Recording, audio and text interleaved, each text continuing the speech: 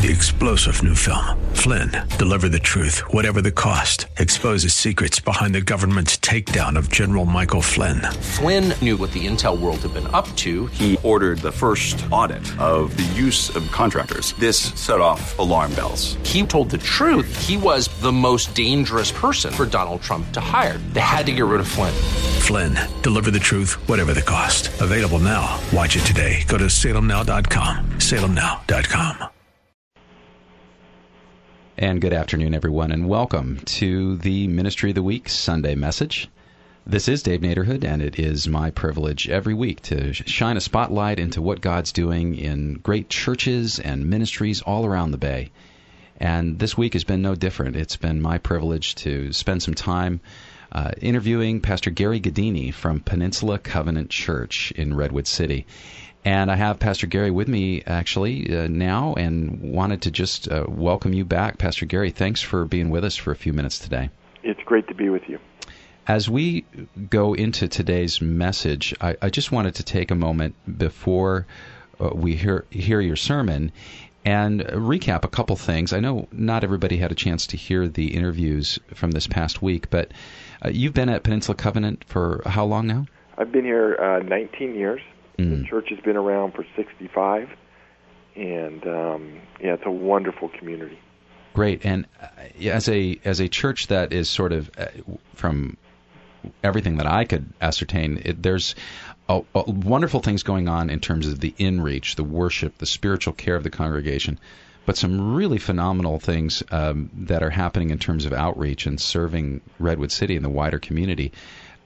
Just on that latter note, could you just touch on a couple of your favorite things that are happening in the surrounding community that the church is blessing? Yeah, and I think it's the outreach that informs the inreach, really. We gather on Sunday as disciples that are battle-weary and overwhelmed by the grace of God that is ours, that got us through the week and that we can bank on for the coming week. That's good. So we have, on our campus, a swim, tennis, and fitness facility, and that's really the hallmark of our serving the city through the schools.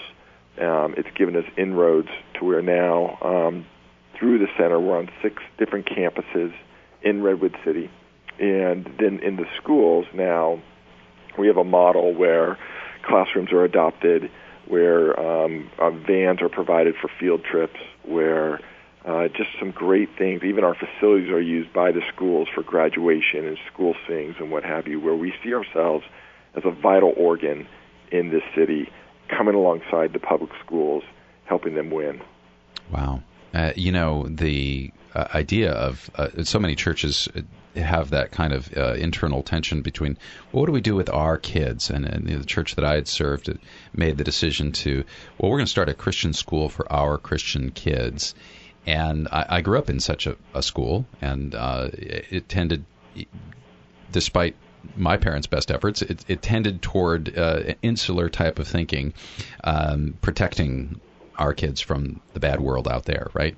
And and there is certainly evil in the world, but this is a very hopeful view and perspective, saying, we can sit and complain all day long if we want about the public school system in California, or we can go do something about it. Yeah, and we say that you can point a finger or you can light a candle, and we want to light the darkness. Yeah, amen. Pastor Gary, you have mentioned a couple times in the interviews this past week about the kind of worship and the times of worship. Could you recap that for us? Sure. And I guess by today we'll have just finished 3 of our 4 gatherings every Sunday. So we have an 8:55 orchestral hymn-driven gathering. Mm-hmm. We have a 9:05 on the same campus, across the campus in a gym with a beautiful window that overlooks the whole bay. We have a gathering that's more contemporary. At 11, we have a contemporary gathering. And then 5 o'clock at night, we're in the downtown area of Redwood City gathering as a church. Excellent. And now that main campus is over on Farm Hill Boulevard in Redwood City. Right. 3560 Farm Hill Boulevard. You can find directions. You can hear some more of Pastor Gary's sermons and find out a lot of great information about the church over at their website, wearepcc.com. Again, that's all together, wearepcc for Peninsula Covenant Church.com. Pastor Gary, before we go into the Word, can you just set up this series that you've been preaching about? And then, if you don't mind, just open with a word of prayer so that we can ask the Spirit of God to prepare our hearts to hear the message. Love it. Yeah, our conviction is the Word of God does the work of God. And so what you're about to hear is a series we're in all year long from the book of John. We primarily preach through books of the Bible. And it's called Jesus Is. We're taking off the 7 great I am statements and highlighting those, but going through the book of John. And I will tell you personally, it has just been transforming to get to see Jesus as John recorded him. And it's just amazing. It has drawn me to worship him a whole new way, in a fresh way. So let me pray for Amen. Yes. Father, thank you for your word. Thank you for your son, Jesus. Thank you for the way that you worked through him, and you breathed, and you acted, and you lived, and you talked, and you served through Jesus. May we see him in a whole new way as we listen to how he's displayed in your book of John today. Yes, we love you, and I pray you'd find fertile hearts, fertile soil in the hearts of people who are listening to this message today. Amen. Amen. Thank you so much, Pastor Gary. Thanks for joining us on the Ministry of the Week, and it's been our privilege to highlight the great things that God is doing over there at Peninsula Covenant Church. Folks, if you, again, want to find out more information, head to their website, wearepcc.com. But right now, let's get into the Word of God together. This is Pastor Gary Gaddini from Peninsula Covenant Church, our KFAX Ministry of the Week. DTR. Know what it stands for? Early in my relationship, our dating life was defined by 3 different doors. I've told you a lot about the first time I met Ann. We were set up at a couple's house, and she opened the door when I knocked. I'll never forget the day when she opened the door, and literally it's like it took my breath out of me seeing her for the first time. No lie. The other door on the other end of our dating relationship that ended our dating relationship was when I was standing right around here in a different church, and Crown Him of Many Crowns was playing over in Oregon. 300 people were gathered, and the doors opened, and there was my bride getting ready to walk down the aisle. But the second door was very defining as well. We were probably 2 months living in the same area and pursuing a relationship. And I was a youth pastor. I was 24. I was heading off to a middle school retreat. And we would always go on runs and do stuff together. And so it was Friday, early afternoon, and I knocked on the door of her house. We were going to go for a run. And she opened the door, and she wasn't dressed to run. And I go, "What's up?" And she said, "Come inside." I knew this was not going to go well. And so we walked inside, and basically she had the guts to do what I didn't have the manhood to do, and that is define the relationship. She said, "We're done." I said, "What?" She goes, we're not going running." In her opinion, in her mind, it was true. Ours was a relationship of convenience. It wasn't a relationship of commitment. And so she said, "I don't want to go for a run with you. I like you, but we're not going forward in our relationship." I left and went in the car, and my memory is that whole weekend being up in Tahoe, being there but not being there. You ever had an experience like that? And just looking up at the stars going, I couldn't even imagine, 2 months into living in the same area and dating, I couldn't imagine life without her. And so I came back and knocked on that door again and said, "Let's go out to dinner." And we had a conversation that changed all that, which was great. DTR. Now you understand what DTR stands for? Define the relationship. It's its official talk in any dating relationship where you define the level of commitment, where you define the relationship, where it stands, if it's going anywhere, if you're in, what's it going to be. And nowadays, once you DTR, you become Facebook official, right? That's the next step after DTR. It's always tough to manage the DTR because you got to understand when to have it, not to have it too soon, not to go on too long. I once, after college, before Ann, dated this girl. On the first date, she wanted a DTR. And I got out of there PDQ, right? That was the end of it. I'm like, yeah, I don't do that. Sorry. I'll give you this. This is what no one told me. There comes a time in every relationship where you have to DTR. And what no one told me prior to marriage was there comes a time in marriage, throughout marriage, where you continually DTR every stage of the way.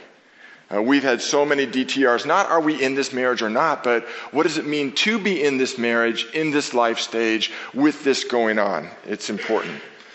So DTRs determine if you're going past infatuation, past admiration, and towards deeper devotion and commitment. Now here's my question, not on an earthly level, and I don't mean to be cute with this, but I mean to be serious.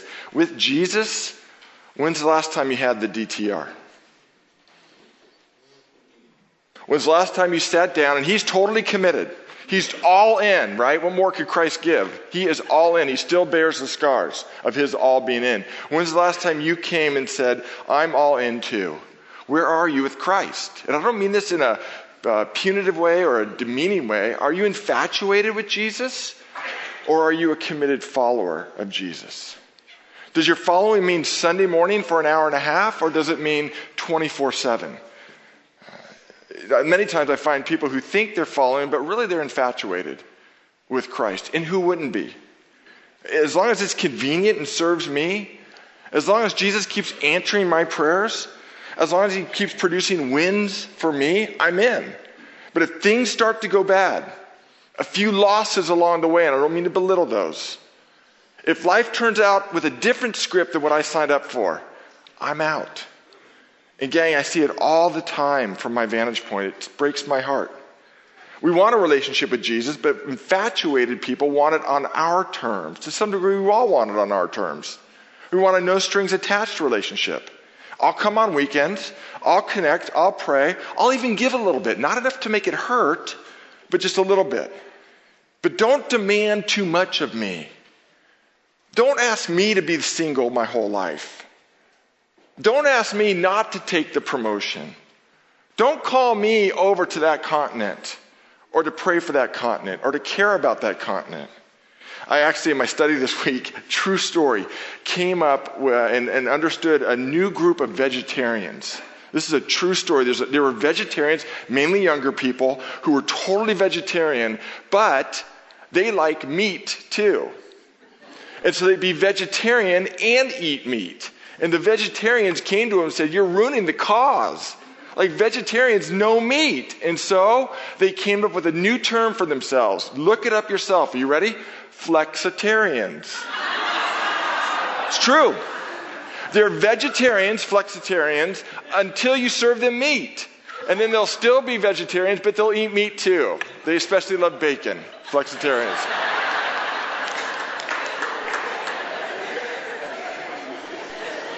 See, the vegetarians were ticked because they called themselves vegetarians, but they didn't live up to the commitment of the name. Now, today we're going to look in John chapter 6 of a group of people. You're going to see the term isn't even Christians. The Christians only used 3 times in the Bible. The main term for followers of Christ in the Bible is disciples. So they were disciples.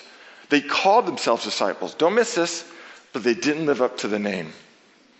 What does Jesus do with people like that? How does Jesus treat people like that? We're going to see that in John 6. It's an amazing, amazing chapter. Jesus isn't interested in mere people who are merely infatuated with him.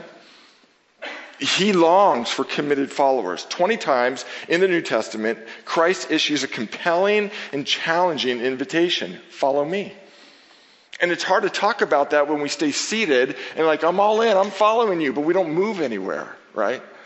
When Jesus called someone in his day to follow him, he was actually walking. He'd say, no, literally, I mean it. Leave what you're doing, follow me. Today, for us, that means leave some convictions, leave some character issues. They're really destroying you. Jesus would never ask us to leave anything behind that isn't hurting us or hurting others. And follow me. We start in chapter 6, where Jesus is at the epitome. As a matter of fact, in our study of the Gospel of John, if you were to measure his popularity, we're going to get to the pinnacle of it in verse 15. Look in your Bibles. Verse 15 of chapter 6. He's at the top of popularity. What do they want him to do? They want him to be king. He's got over 10,000 people. I read one commentary that said upwards of almost 20,000 people are gathered there saying, you're our king. It never got more popular for Jesus. By the end of the chapter, he dwindled it down to 11. 11. Jesus never would have made it as a pastor in America. He ruined his church.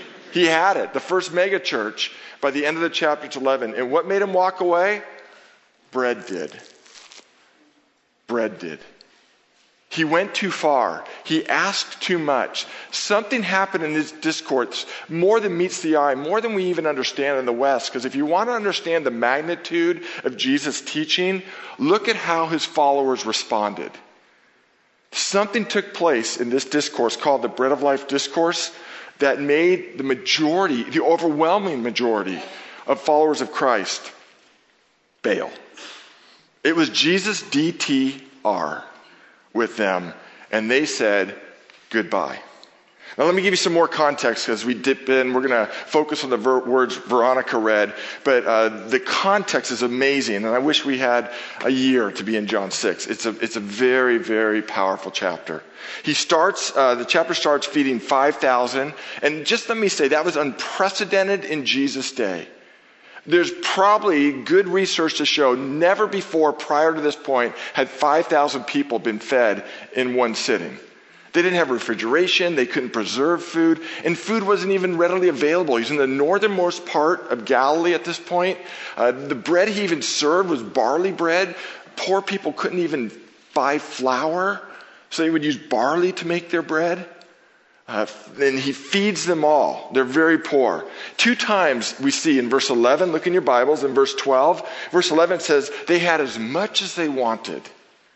In verse 12 it says they had enough to eat. We don't even have a concept of this. We have a team right now in Congo, in a small village in northwest Congo, where that never happens. I've been in the village, there's a huge mango tree that feeds, the poor people eat their mangoes from the tree. They're lucky to get rice, but not as much as they want. Not to their full. So before we bag on these people for keep asking Jesus for bread, they had a feast for the first time ever. And don't you know it tasted good? Don't you know that feeling of being satisfied? One other aspect that informs this is John chapter 6, verse 4. If you miss this, you really miss the crux of the Bread of Life discourse. It was Passover time. It was Passover time. What does the Passover signify? Moses leading his people out of Egypt. And how did God sustain the people throughout the Exodus during the Passover or after the Passover? With what? Manna, bread from heaven. And so Jesus is taking this time to use this ritual in Judaism to explain to his people, I am better than Moses. I'm a better bread than manna ever was. Manna will make you hungry again. It's why you need to come out every morning and get it. You feast on me, you'll never, never hunger again. And so, of course, they're going to say in the discourse, we want this bread.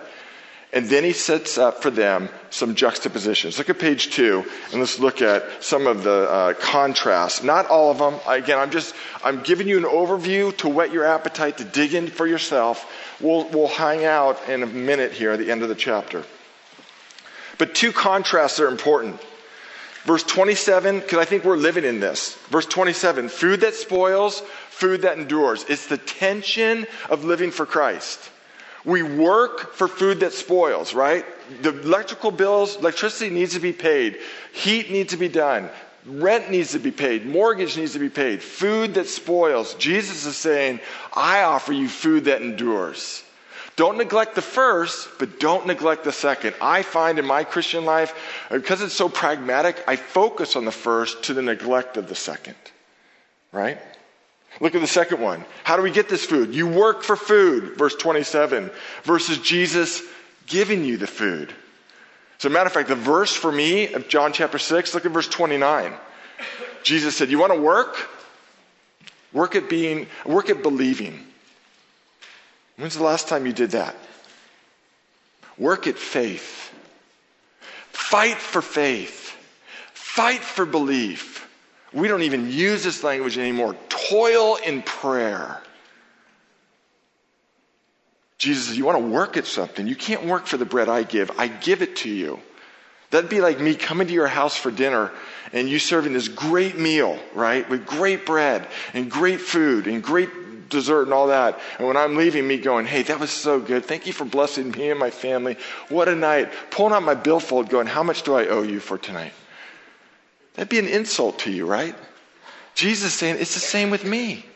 I want to give you this. Now you want to work? I'll tell you where to put your energy. And I just ask this sensitively, with conviction, fine, not to judge or demean, okay? That's from the enemy. So we pray. Do you know we pray early in the morning against the accuser for you? Because we know when you wake up, you're like us. And you wake up with an accuser going, don't go to church. You're a moron. You don't need to be, we pray against that. So do not listen to the enemy right now. Honestly, when's the last time you worked in faith, at belief? When's the last time you just got on your knees, locked the door, and said, I'm not going anywhere, but God, I'm going to wrestle with you because I don't understand. I don't want to go anywhere except forward with you. And you've got to give me this. It's such a rare experience. And maybe there's a corollary between that and our shallow, tepid faith. Or a corollary between that and the size of our impact for Christ. Because we don't know what it is to wrestle anymore. We want it now. We want the answers now. Hey, I prayed once. I've been praying for a month. Why isn't God answering? We need to learn anew how to wrestle in faith. That's where this chapter ends. Because I'll just say this. With God, the moral of the story of John 6, are you ready? If you're not wrestling, you're not following. Wrestle with that. If you're not wrestling, you're not following. Because the claims are so outlandish. This world is so broken that no one gets out unscathed.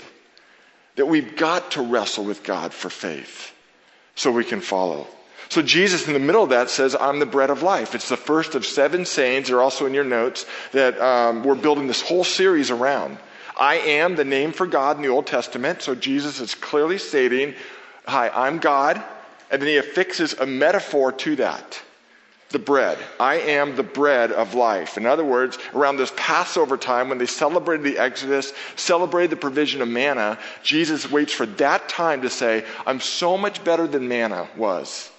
And I'm so much bigger than Moses ever was. I am the bread of life. You feast on me and you will never go hungry again. And then they wrestle, and rather than Jesus making it easy or backpedaling like people do, I didn't really mean that, or let me exegete the word I. Let me tell you what I means, and oh no, I didn't really call you to that big a commitment. Rather than do that, Jesus DTR defines a relationship and says, does that offend you? And then lets it sit. He doesn't change his claims. Jesus is okay offending his followers. Because it's through the offense, it's through the wrestle that we gain life. Now, you ready to dig in? Look at verse 53. Here we go. They're grumbling, just like the Old Testament. You'll see the word grumbling 3 times in there, just like the Israelites were in the desert. It's amazing how this story fits with Exodus. It's amazing. And here he goes. Verse 53, Jesus said to them, I tell you the truth, unless you eat the flesh of the Son of Man and drink his blood, you have no life in you. Whoever eats my flesh and drinks my blood has eternal life. I'll raise him up on the last day. For my flesh is real food. My blood is real drink. This is crazy. Try using that the next time you're in your break room and someone says, hey, I want to know how to go to heaven. What do I need to do? Oh, eat the flesh of Jesus and drink his blood. And just let it sit. Okay, before we belittle the Jews listening to this, let's just sit in this and how crazy this is. Now later it would make sense on the Last Supper and even what we're doing today. It makes sense because we put it in the context of the Passover, of the Last Supper, of heaven and what this means. But in its day, these people were like, what? Jesus continued, verse 60. Look at verse 60. On hearing it, many of his, now what are they called? Yeah, this isn't for the crowd or the world. Anyone's welcome to come to Christ by grace through faith. This isn't for them. This is for people that said, I'm in. I want to follow you. And Jesus says, great, get ready to wrestle. Because if you're not wrestling, you're not following. Let's DTR. On hearing it, many of his disciples said, this is a hard teaching. Who can accept it? Who can embrace it? Who can get on board with it? What do you do with the hard teachings of Jesus? What do you do? I know what most of us do. We don't even bother ourselves with them. We focus on the elementary or the good things, what he gives us. We don't wrestle with the hard things. Jesus came to give us the whole package on how to live, including the hard statements. They're given to give life to us. Aware that his disciples were grumbling about this, Jesus said to them, does this offend you? Does this make you stumble? Does this raise doubts about whether following me is worth it? Does this make you reconsider whether you made the right decision to be associated with me? The DTR. And that's exactly what his teaching did. And rather than wrestle, the crowd walks. Because it's a lot easier to do. They come to a place of wrestle and they think, you know what? I don't want to exert the energy. And my 3-pound brain knows better than the omniscient, infinite God of the universe. I'm out. And I'll create my own theology around this. And I'll see if that goes better for me. Verse 66, jump down. From this time on, many of his disciples turned back and no longer followed him. Ben gave me some great, Pastor Ben, the guy who's hosting today, great insight on this. The 12 who stayed, it's not that they understood more than the 1,000 who walked. They just had the little bit of faith to cling to Jesus with all their questions, even if they didn't get answered. Because there's enough that Jesus had given them, there's enough that they had experienced that they could trust him with all the unknowns. I think that's why it's called faith. And you know what? In a group this size, I know many of your stories. I read your prayer cards. I'm in relationship with some of you. I wish it was more. I only have so much capacity. I know there are heroes of the faith in here who are living that out. Unthinkable things have come to them. And I could give you my sad story. I could bring us all to tears with the sad stories that have come my way. Where I'm like, I didn't sign up for that. I thought following you meant something different than that. But we cling to Christ not because we have that injustice figured out. We cling to Christ because we just know Christ is real and we can trust him for all the questions. It's called faith. And you live that well. That's what I love about this church. I love that about this church. So the disciples are left and they see the crowd follow. And for them, you need to know the thousands for them meant so much for these disciples. It meant their security. It meant their support. They knew if they lost the crowd, the Pharisees would come after them. It was their buffer to be protected. It validated what they had given up to follow. So when these 12 or thousands left, these 12 are left standing there completely exposed. And Jesus turns to them. Verse 67. And in these next few verses, I'm going to give you the question that I've clung to that's taken me through every period of wrestle of my life. I know I'm only 51, and for some of you think that's ancient, for others you think that's really young. And I know I haven't had a lot of wrestling in my life. I know the majority of wrestles in my life are ahead of me the next 30 years, if I have it. But this is the question I've clung to time and time again. Look what he says in verse 67. Jesus turns to them and says this, you don't want to leave too, do you? None of us would ask that question. If I went from 10,000 to 12, I'd be like, okay, what do I need to do to keep you guys here? Right? And you would too. But they were busted because that's exactly, I believe, what went through the mind of these 12. Because suddenly following Jesus was going to be difficult. It was going to cost them something. It was not going to work to their advantage from an earthly perspective. And I just want to tell you, following Christ at some point will not come to work to your advantage from an earthly perspective. From an earthly perspective, at some point, following Christ will cost you more than you think it's giving you. That's the norm in the Christian life. Jesus promised that in John 16, verse 33. In this world, you're going to have trouble. I promise you. But he said, take heart, because out of this world, I'm an overcomer. You've been there too. There's that place from an earthly perspective when it doesn't work to your advantage to be a follower of Christ? You're exposed. You're seemingly alone. You're ridiculed and persecuted. My goodness, if this sermon was being given in the East, like it's in the east of the world or in the southern hemisphere, that's the norm for our brothers and sisters in Christ. Come to Christ for them means die, literally die. I've been reading all week about missionary biographies who left America and packed all their belongings in a casket to go to the mission field.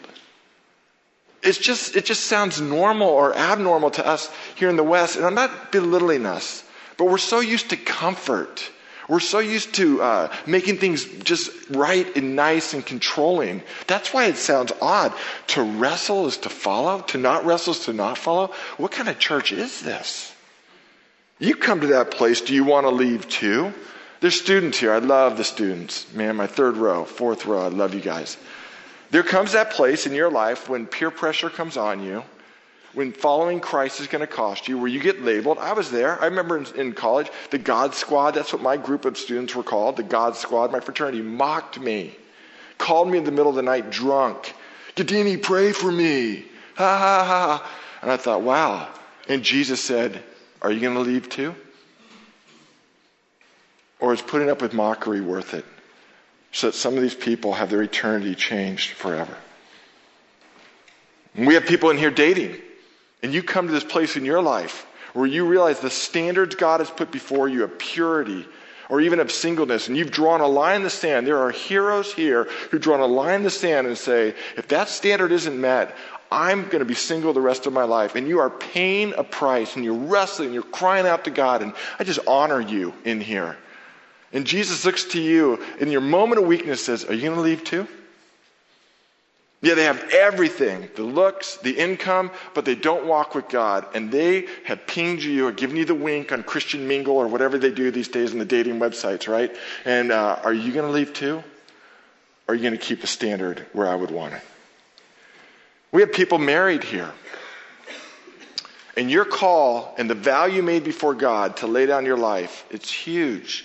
It's monumental. And it seemed easy, relatively speaking, when you were standing right here on your wedding day. But now there's disease, or now there's some other things happening, and now there's emotional turmoil, and now you're growing older, and your body image is different, and things aren't as intimate as you'd want them to be, and God's looking to you, and you're complaining to God and saying, change him. And God's saying, how about change you? Are you going to leave too? Or are you sticking to the value made before me?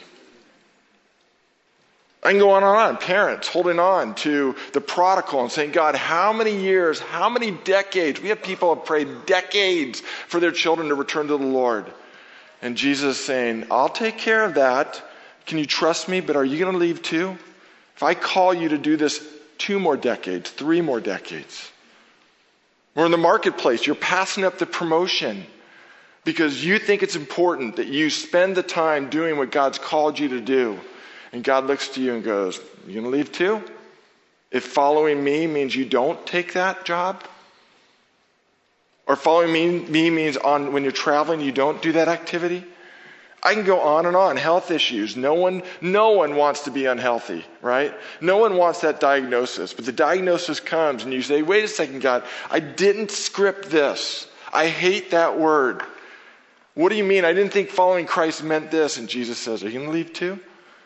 If I want your life and your suffering to be used for my glory. See, this is why I say if you're not wrestling, you're not following. And you have a choice to make. These next 2 chapters are not fun chapters to preach, because it's less fun to live under as a disciple. Because following Christ means to wrestle with this. Who wouldn't want to come to Christ if your life means, a big house, great kids, a great legacy, fame, and you get all the comforts you want? Who wouldn't want to sign up for that? That's what the bread symbolized. That's why they were back the next day. But Jesus turned to them and said, what if following me means suffering and pain and loneliness, and through your faith, others are drawn to me because it's so otherworldly. People either go, that's a lunatic, or that's the difference of Christ in a life, and I want the difference Christ makes in a life. So here's the statement, verse 68. The statement. Teenagers, listen to this. adults, listen to this, that's gotten me through every wrestle. Every wrestle. Peter, the spokesman of the crowd, stands up and he asks the question, because the key to life is not having all the right answers. The key to life is asking the right questions. And Peter asks the right question. Here it is. Lord, to whom shall we go? You have the words of eternal life. He doesn't say, where should we go? He doesn't say, what would we do?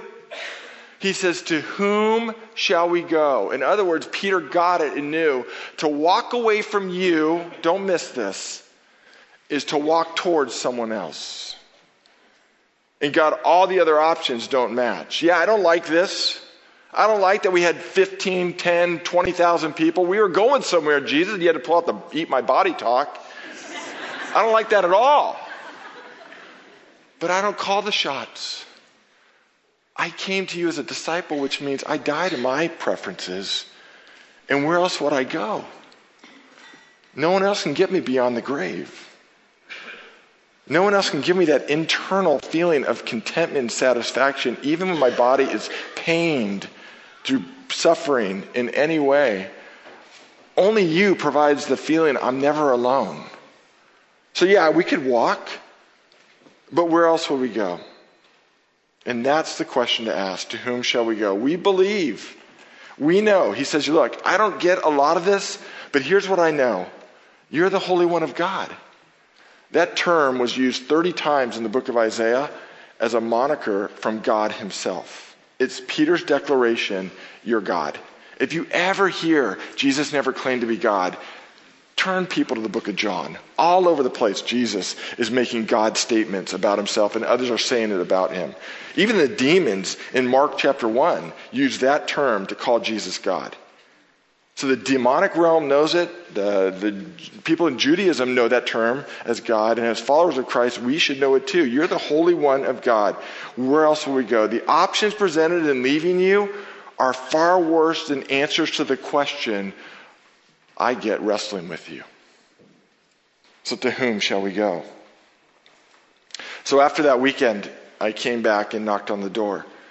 Because honestly, we'd only been dating in the same town for 2 months. We've been in a relationship around 7 months. At that point, I just knew my life without Anne, it would be a terrible thing. The hole in my heart at that young age, it was real. And so we went out into Tiburon and had this meal, and I just turned to her. I just said, "There's no back door. Now I really want a DTR. We're moving forward." The next door was the door of a wedding where Anne walked through. And my to whom shall I go on an earthly level with her has made all the difference. Probably the second greatest decision I ever made in this life. Next to who will I follow as my Lord and Master, who will I do life with? My wife. Now, when it comes to your relationship with God and the DTR, where you are right now, and Jesus calling you to follow him, to whom shall you turn if you don't follow him? Where is God calling you to wrestle? I don't want to minimize the wrestle, because I read your cards. I want to be sensitive as your pastor. I know what's going on in some of the wrestles. They are valid. They are horrific. They're beyond you. But to walk away from God with the wrestle, and as opposed to wrestling, where else would you go? What would you do? We're going to go to communion in a minute, and I think this would be a great opportunity today for you to say to God, much like I said to my wife on an altar, I don't know what the future holds, but I know this, we're going through it together. I'm giving you an unconditional yes, regardless of what the future holds. And that statement has been tried many times. Like I said, what someone never told me was the DTR isn't just a dating thing. It should happen through the life of your marriage, where you continually define the relationship.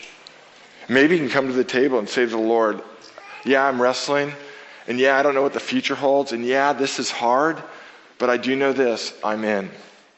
Meet me at this table, and let me eat the bread of life. Give me the strength to follow you and to bring glory to you through the way I live my life. That's what we're going to. What are the limits of your following? I guess that's what I'm asking. At what point do you say, I'll follow you this far, but not this far? Why not come to God and give him an unconditional yes? I'm in, as a disciple. So on the night before Jesus died, he took the bread and he broke it. And now the eat my body, drink my blood made sense. He said, this is my body broken for you. Whenever you eat this, remember me, feast on me, and do it often. Because when you eat this bread and drink the cup, you proclaim the Lord's death. And you remember and you look forward to a day when he'll come again. And we'll eat this in his presence. And then he took the cup and he said, this is my blood shed for you. A new covenant. He goes, no more work. Now I give you what you're trying to work for so much. Unconditional forgiveness. New life in me. Whenever you drink this, you remember me. And you remember that you're forgiven. So I invite you, weary, wounded, pained, come to the table and commune together. Commune with the Lord, commune with each other. We have stations set up all over the sanctuary. And we invite you, don't come alone. Come in a group and commune. You can take the bread, dip it in the cup, say, this is the body of Christ broken for me. This is the blood of Christ shed for me. Eat it and let it be a reminder for you of God's unconditional commitment to you. And let it be a DTR moment where you say to God, I'm in. I don't even know what the future holds, but to whom else would I go? I'm following you into that future. Okay? Let me pray for us. Father, thank you so much. Thank you that you love us enough to wrestle with us, to wake us out of our denial and our lethargy, to remind us what life is all about, to live for eternity. And God, I pray for the wrestle. There are many here who have prayed so long around certain things. When I talk about toil and prayer, there are some here that understand that. They've spent sleepless nights. They've cried out and begged. And seemingly you're silent. Thank you, Lord, that you promise never to leave us, never to forsake us. And you also promise a bruised reed you're not going to break. A smoldering wick you won't snuff out. You're a good, good Father. So as we commune, I pray that we would encourage each other, strengthen each other. But we'd come to you as a body, individually, saying, I'm in, I'm following, there's no back door. Where else, to whom else would I go to? Meet us there and take us from there. And then use our lives to light the world. Yeah, we get disappointed over the darkness, but we're not going to curse it. We're going to light a candle and make a difference. So be honored in this time as we commune. We pray this in Christ's name. Everybody said? Amen. And that was Pastor Gary Gaddini from Peninsula Covenant Church, our KFAX Ministry of the Week. The message you just heard was from Pastor Gaddini's series on the book of John. It was a message called Bread from Heaven, taken from John chapter 6. And we were pleased to have Pastor Gaddini in studio with us, focusing on the ministries of Peninsula Covenant Church, a wonderful church that has been serving its community there on the peninsula in Redwood City for quite a few years. They're located at 3560 Farm Hill Boulevard in Redwood City, and you can locate them by going online, wearepcc.com. Again, that website, wearepcc.com. There's lots of links there to find out more about this amazing church that is doing great ministry work to the community, for the community, with the community, and we encourage you to check them out. There's also information about their different worship times. They have a wonderful and unique lineup of worship. Sunday morning at 8:55 in the sanctuary is their traditions service, featuring hymns and more traditional style of worship with choir.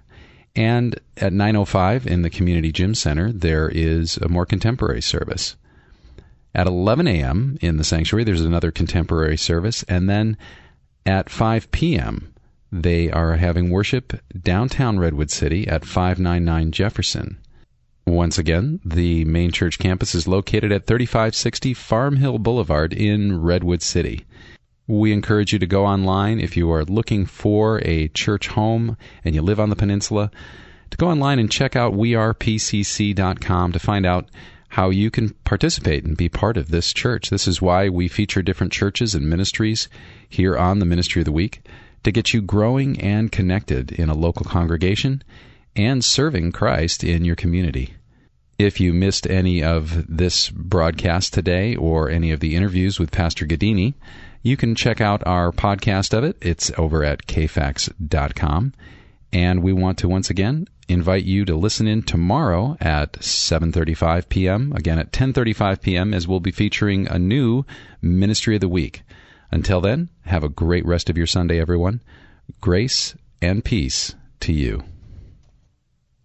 3-star General Michael J. Flynn, head of the Pentagon Intelligence Agency, knew all the government's dirty secrets. He was one of the most respected generals in the military. Flynn knew what the intel world had been up to. He understood its funding. He ordered the first audit of the use of contractors. This set off alarm bells.